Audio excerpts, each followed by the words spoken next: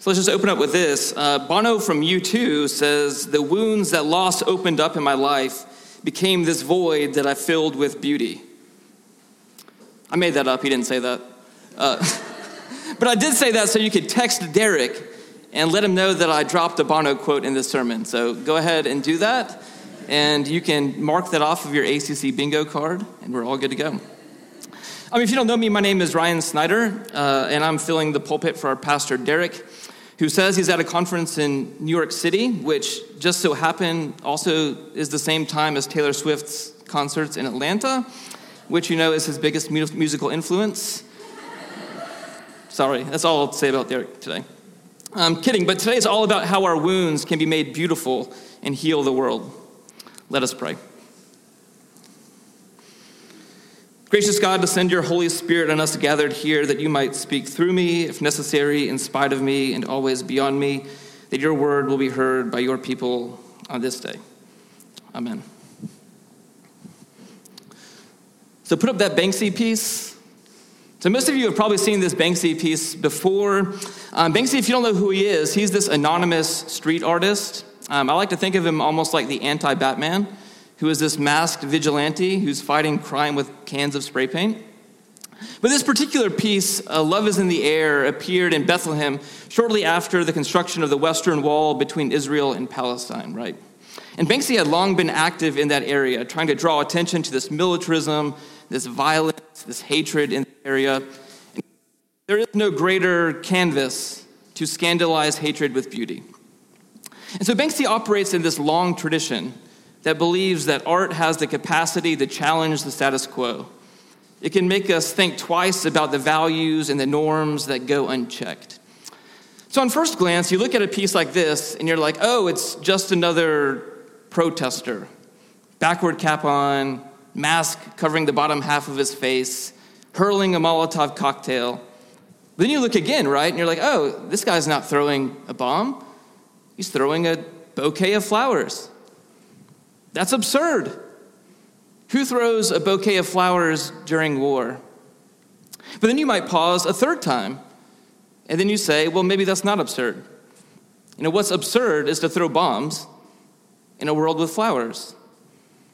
And so Banksy helps us to see that the answer to more bombs is not more bombs, just like the answer to hatred cannot be more hatred, but we answer the ugliness of the world with great beauty.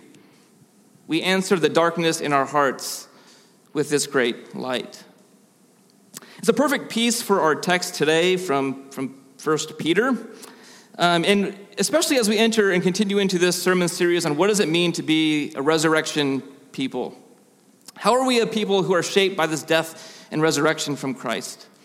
And Derek has walked us through being a people of hope, being a people of love. And finally today we talk about what does it mean to be a people who suffer? And how do we respond to the suffering in our lives? And this is the way that Peter puts it.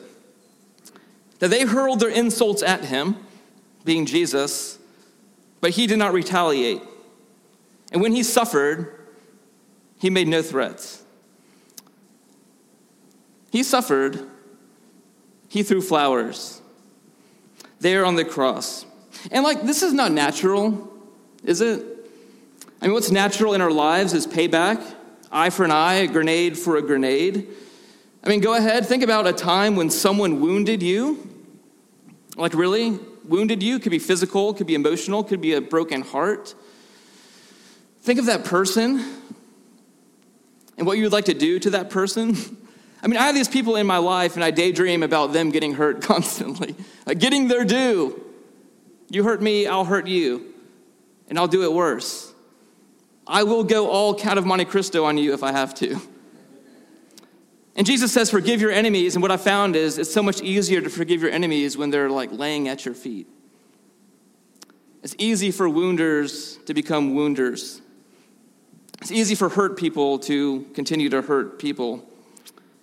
But we are called to arm ourselves with flowers and not bombs. But if you suffer for doing good and endure it, this is commendable before God, says Peter. Now, it's worth mentioning that this is also the kind of text that Friedrich Nietzsche would rail against. Nietzsche, we like to think of him as this great enemy of the Christian church, if you've heard him talked about. I like to think of him as a friend, and this is why he tells us the truth. Now, Aristotle says that the enemy of friendship, or the opposite of friendship, is flattery. But a friend is someone who tells you the truth. And Nietzsche, for better or worse, always tells the truth about what he thinks of Christians, and that's sort of a good thing. But anyway, Nietzsche's like, these Christians, they're ridiculous. That they're living these weak and poor and miserable lives. But not only that, they've created this God to make them feel better about it. And they've made weakness into this virtue like it's something good. Why not rise above your suffering? Exert your will to power. Become someone who is powerful in your life. I mean, think of an animal who's just barely scraping by in the woods. This animal doesn't get a wave of satisfaction because it's merely surviving. It tries to improve its circumstances. It exerts its will to power to become big, powerful. Why not do the same? Why not rise above? Otherwise, you just sentence yourself to this entire existence of suffering. And I'm like, yeah, he's got kind of a point, right? One of the questions that sort of bothers me, I won't say it keeps me up at night because I'm not that empathetic, if I'm honest. But the question that bothers me is, what do you tell the Ukrainian Christians? I mean, what do you tell the people who are woken up to sirens? That every day on their way to work, they pass this rubble. And they live in constant fear that their loved ones could be taken away through this violence and hatred. You say that's good? That's a commendable thing to just endure your suffering? This is why some liberation theologians have pushed back against this text hard, like black theologians and feminist theologians. We're supposed to indiscriminately just accept our suffering? That's a convenient way to keep us in chains. Exert your will to power. And to those people, I'm not sure what to say. I can't give you an answer, but it's worth thinking about, right? Peter is also talking in a completely different context, and I think that's also worth mentioning. That as Derek has taught us, that this text is taking place in this very early church, a persecuted church, and it's this small sect of new converts to Judaism. And they are exiles, and they are illegal aliens, and they have no power whatsoever. They have no idea that they can ever rise above the powers that be, a persecuted minority. And so Peter's writing to them saying, well, how do you live as a persecuted minority? How do you conduct yourselves now? In fact, that word conduct is important in Peter. It's used here more than in any other text of the New Testament. How do you live now? You are a resurrection people. You've died and risen with Christ. How do you live? And one of the answers is, in a world of violence, you become nonviolent. As Jesus would say over and over again, my kingdom is not from this world. If it was, we'd be picking up our swords too. N.T. Wright riffs on this. He's like, yeah, if Jesus' kingdom is not from this world, it is for this world. It's a different way of being worldly. It's a different way of living in the world. So Peter says, if you're going to follow Christ, you're going to be wounded. Bear it patiently. Your woundedness can be a gift and a grace that heals the world. It's the kind of thing that Martin Luther King Jr. said all of the time, right? One of my favorite quotes. He says, throw us in jail, and as difficult as that is, we will still love you. Bomb our homes, threaten our children, and as difficult as that is, we will still love you. Send your hooded perpetrators and violence into our communities at the midnight hours and drag us to the wayside road and beat us and leave us half dead, and we will still love you. Rest assured, we will wear you down by our love. How do you say something like that? Who can say something like that? And someone who is shaped by the self-giving love of Christ, maybe. I think of St. Francis of Assisi, one of my favorite saints. Talk about this guy all the time. But Francis, if you don't know much about him, he had this super interesting life, right? So Francis began his life as a soldier. And he was pretty good at it. Like, he had won some distinction as being a soldier. And he wasn't fighting. He was also this, like, fashion playboy. His dad was this wealthy cloth merchant. And so his dad was constantly going to France and back and bringing back all the latest fashions, right? So Francis was a cool soldier. And everyone looked at Francis and was like, oh, he's so cool. He's so popular. You're going to be like Francis. And then one day, he converted, having these experiences of Christ. And it culminated this one day when he walked into the town square and boldly renounced everything, like stripped down naked, and walked away from everything he had achieved. Francis laid down his armor and picked up this tunic, just a simple robe. He took off his bejeweled, Taylor Swift reference, his bejeweled fancy belts and tied this little rope around his waist. He laid down his sword, picked up this little book of poems, and that was Francis, right? So all this was taking place during the Crusades. And the Crusades, these battles that were just going on and on and on with no end in sight. And so Francis was like, I will join the army. And they're like, Francis, you're crazy. You used to be a soldier. You're not anymore. And Francis is like, no, I'm going to join the army. And he finds himself with the Christian army there at Damietta. And there at Damietta, the Christian army is based here.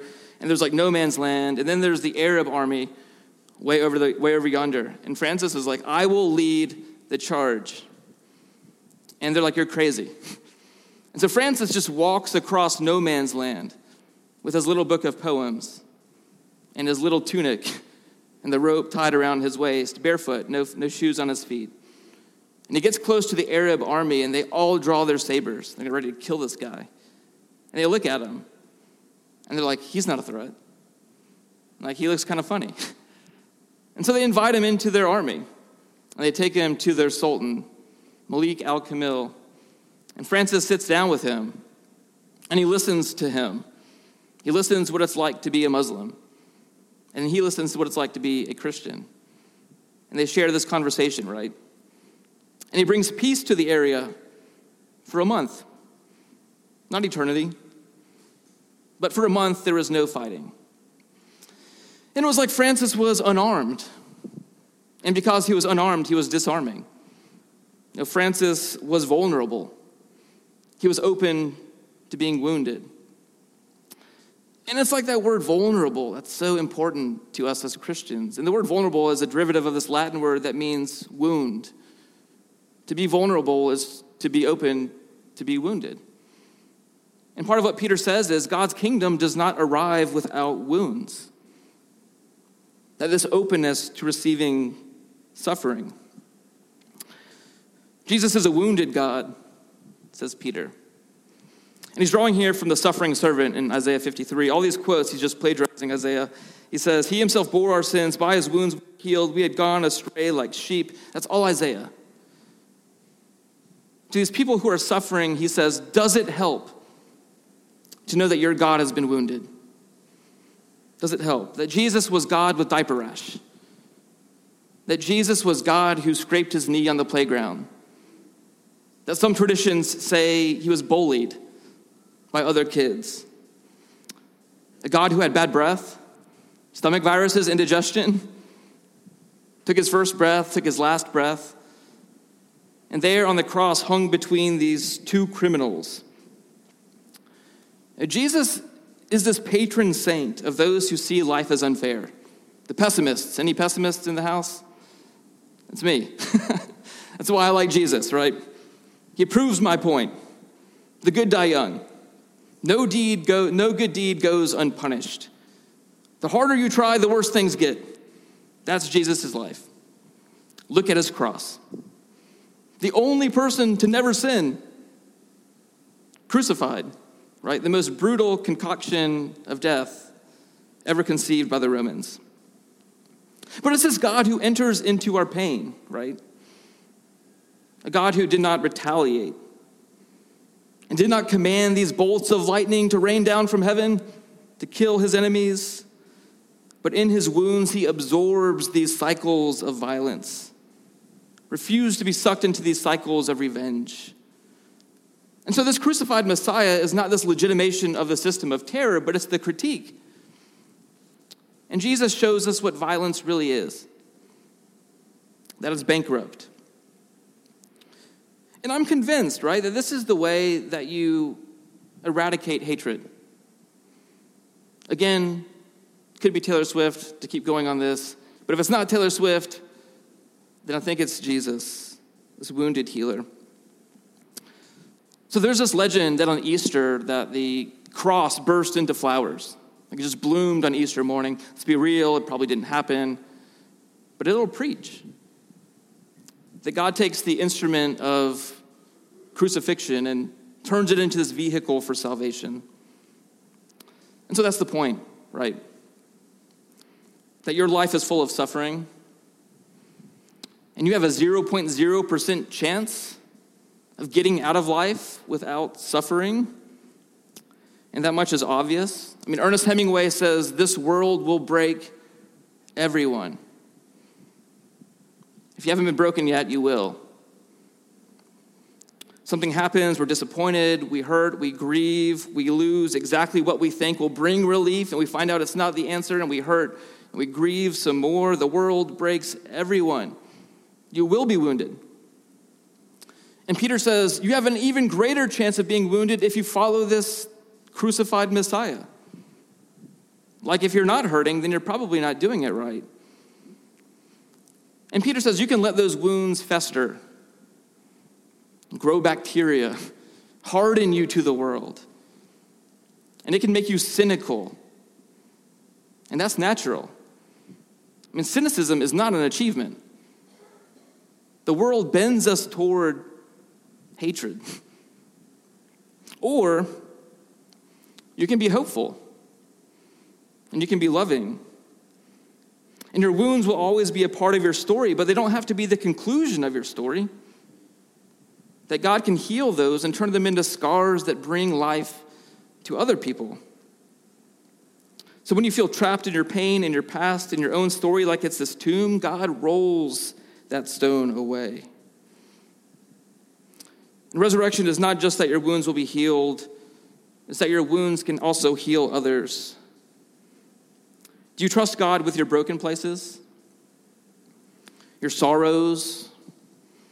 Your failures? Do you believe that God can take that and allow it to shine? To transfigure them and make them life-giving? To take what hurts and make it more beautiful than it ever was before? You know, if we can't be a community that endures suffering without violence, then how will the world know we're supposed to throw flowers and not bombs? And so our weekly reminder is that we gather around a table. And another Latin reference, but the word host is from this Latin word that means victim. The host of the table is Jesus, and we gather around this victim of violence who did not retaliate, who did not offer the world crucifixion for crucifixion, but absorbed the pain and brought healing to us. So we come to the table and we partake of Christ's body and blood with always the reminder that we are to become wounded healers too. Amen.